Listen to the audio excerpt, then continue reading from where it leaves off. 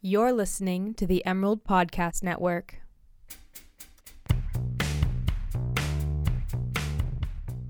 You're listening to The Weekly Ponder. I'm Negina Pirzad, and I'm a columnist for the Daily Emerald newspaper. And I'm Tanner Owens, the current opinion editor. So this week in the news, we will be talking about Kobe Bryant's exit from the NBA officially. Great exit. Yes, along with some tragic news having to do with natural disasters that happened throughout the world this past week, along with some Netflix. So we'll go from lighthearted to heavy-hearted, but it'll be a good mix of stuff. Mm-hmm. So Kobe Bryant, he has been playing for the Lakers nonstop since he started his NBA career. Mm-hmm. And at 37 years old, he had his last game last Wednesday. It was a Lakers versus Utah Jazz matchup, and the Lakers came out on top, obviously. Yep, just barely. It was a great finish, great ending. Right? They were down most of the game, so it was a great ending. Well, thanks to Mamba himself scoring 60 points, Lakers came out on top 101-96. Are you a fan of Kobe? Are you sad he left? Huge fan. Really? I was born in Southern California, so I've been a Laker fan since birth. Number 8 Kobe or 24 Kobe? 24 Kobe. 24 Kobe. All right. See, the thing is I have never been a Kobe fan. I've always hated the Lakers because of Blazers have been ingrained into my blood. Yeah. Just growing up in Oregon and all of that. So I've grown up on the fact that the Lakers suck and Kobe and Shaq are the worst. Shaq's a great guy, great player. He's so funny too. He's so funny. I was at Taylor's watching the game with all the other Laker fans, and it was crazy. Everybody was freaking out on the feet. People are on the tables, cheersing everybody. It was great. It was so much fun. Taylor's is our local bar and grill here on 13th Avenue on campus. It gets wild up in there. Yeah, it was right before Dollars started, so it was the calm before the storm, but it was storm before storm. Oh, totally. So with the Weekly Ponder, this podcast is coupled with a written article by yours truly. And this one, I knew I wanted to start with the whole news about Kobe leaving the NBA. And for some reason, I was just thinking about Kobe plus Tinder, the dating app. And so I imagined what life would be like if Kobe Bryant had a Tinder profile. Let's hear it. So this is what I thought. So on Tinder, you know how there's 6 slots for pictures? Okay. I thought that he would only fill 3 of them because he's too cool. He doesn't really need to prove himself, right? Okay. If you fill all slots, it means you're trying. I'm not a big Tinder aficionado, so I need to learn about it. Neither am I. I'm talking from other people's experiences. Duh. So yeah, I think he would have a full body basketball shot to show how tall he is, because guys are obsessed with talking about their height if they're above 5'11", which is great because as a girl, not that I use Tinder, but I know other girls are always curious about how tall guys are. So right there with the basketball pic to show that off. I think he would then go into more lighthearted face shot with a Snapchat filter on it to be I'm silly, also add me on Snapchat. Right? And one more. What's the last one? The last one, I thought maybe it'd be a picture of him with a kid to be I'm philanthropic. With his children? With his daughters? No, with somebody who's clearly not his child to be charity work. Oh, okay. Right? So he's using the kid. And it would be mysterious to be are you a dad? Are you not? Play the guessing game. Yeah. For his bio, this is what I came up with. 24, period. It's not my age, it's my life. Boom. Mic dropped. Solid. And then that would be followed by purple and yellow heart, obviously, and a daisy chain of basketball emojis. Oh, perfect. That's his Tinder. Swipe right if you see it. But yeah, so at the game on Wednesday night, it was definitely star-studded. Staples Center was full of celebrities. Everybody came out to watch Kobe Bryant say adios. Mm-hmm. He speaks Spanish. Did you know that? I do now. I had no idea. I was listening to the press conference after the game, and there was a lot of Spanish-speaking reporters. Maybe there was just one who he asked a couple questions, and he responded in complete Spanish. I was shocked. Nice. I had no idea. But yeah, so among the crowd was The Throne, Kanye, and Jay-Z. Mm-hmm. No Bey, though, sadly. 1/3 of the Beckham clan, a.k.a. David and his son, Brooklyn. Snoop Dogg, Adam Levine and his wife Bahati Prinsloo, The Weeknd and his girlfriend Bella Hadid, Gigi Hadid's sister, and Kobe's former teammates Lamar Odom and Shaquille O'Neal made an appearance, obviously. And then there was, who I like to call the ultimate fangirl, Jack Nicholson. Ultimate fangirl. Ultimate Lakers fangirl. Loves it. Oh, yeah. He was right there, right on the sidelines, watching his favorite team go at it. I think it was an emotional night for many. Not for me, but for many others, I'm sure. It was. But yeah, so I think a lot of people who loved Kobe, also the people who really disliked Kobe, were shaken by his exit from the NBA.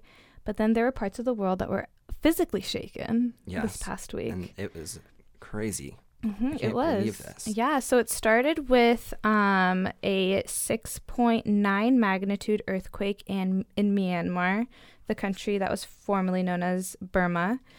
Good thing, though, no reported deaths after this earthquake, but a lot of people in nearby Bangladesh were injured. Yeah. And then that followed just a day afterwards. In Japan, there was a 6.2 earthquake, and then on Saturday, another one in Japan, 7.0 magnitude.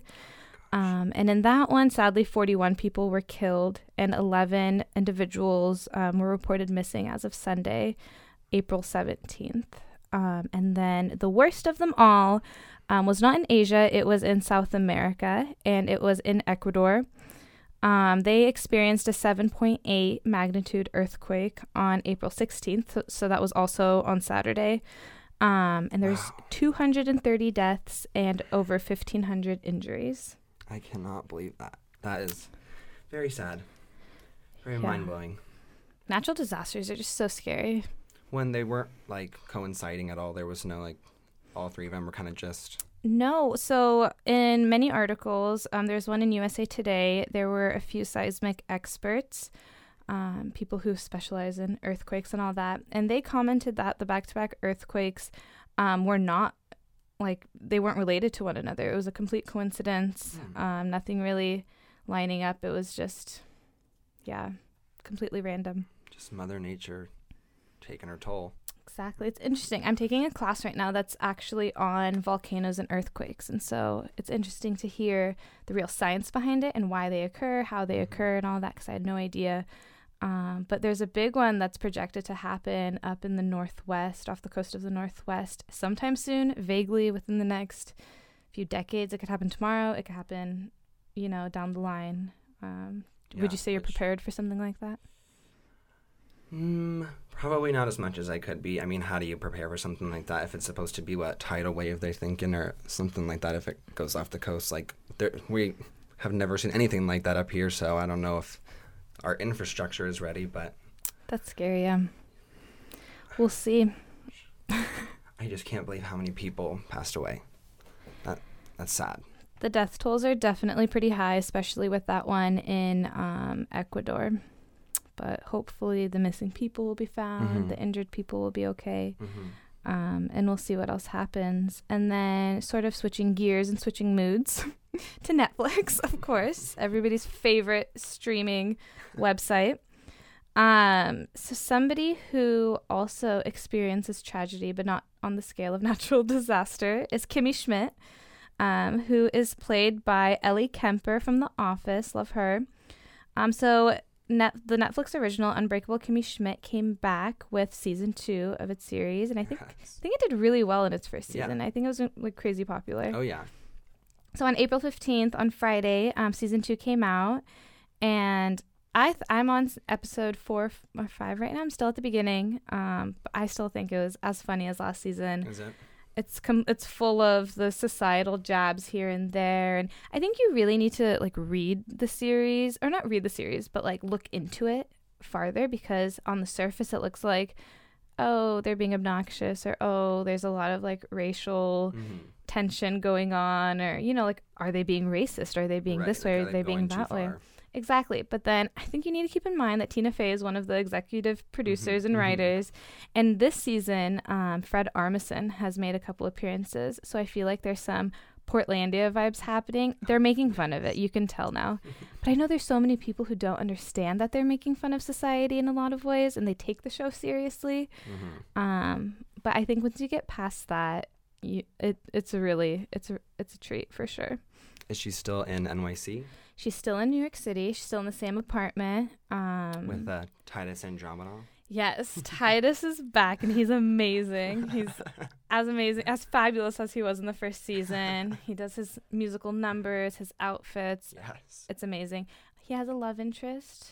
I won't do any more spoiler alerts. Oh, yeah, no, don't spoil. But that's it. That's it. There's some love in this season for sure. But yeah, it's really great.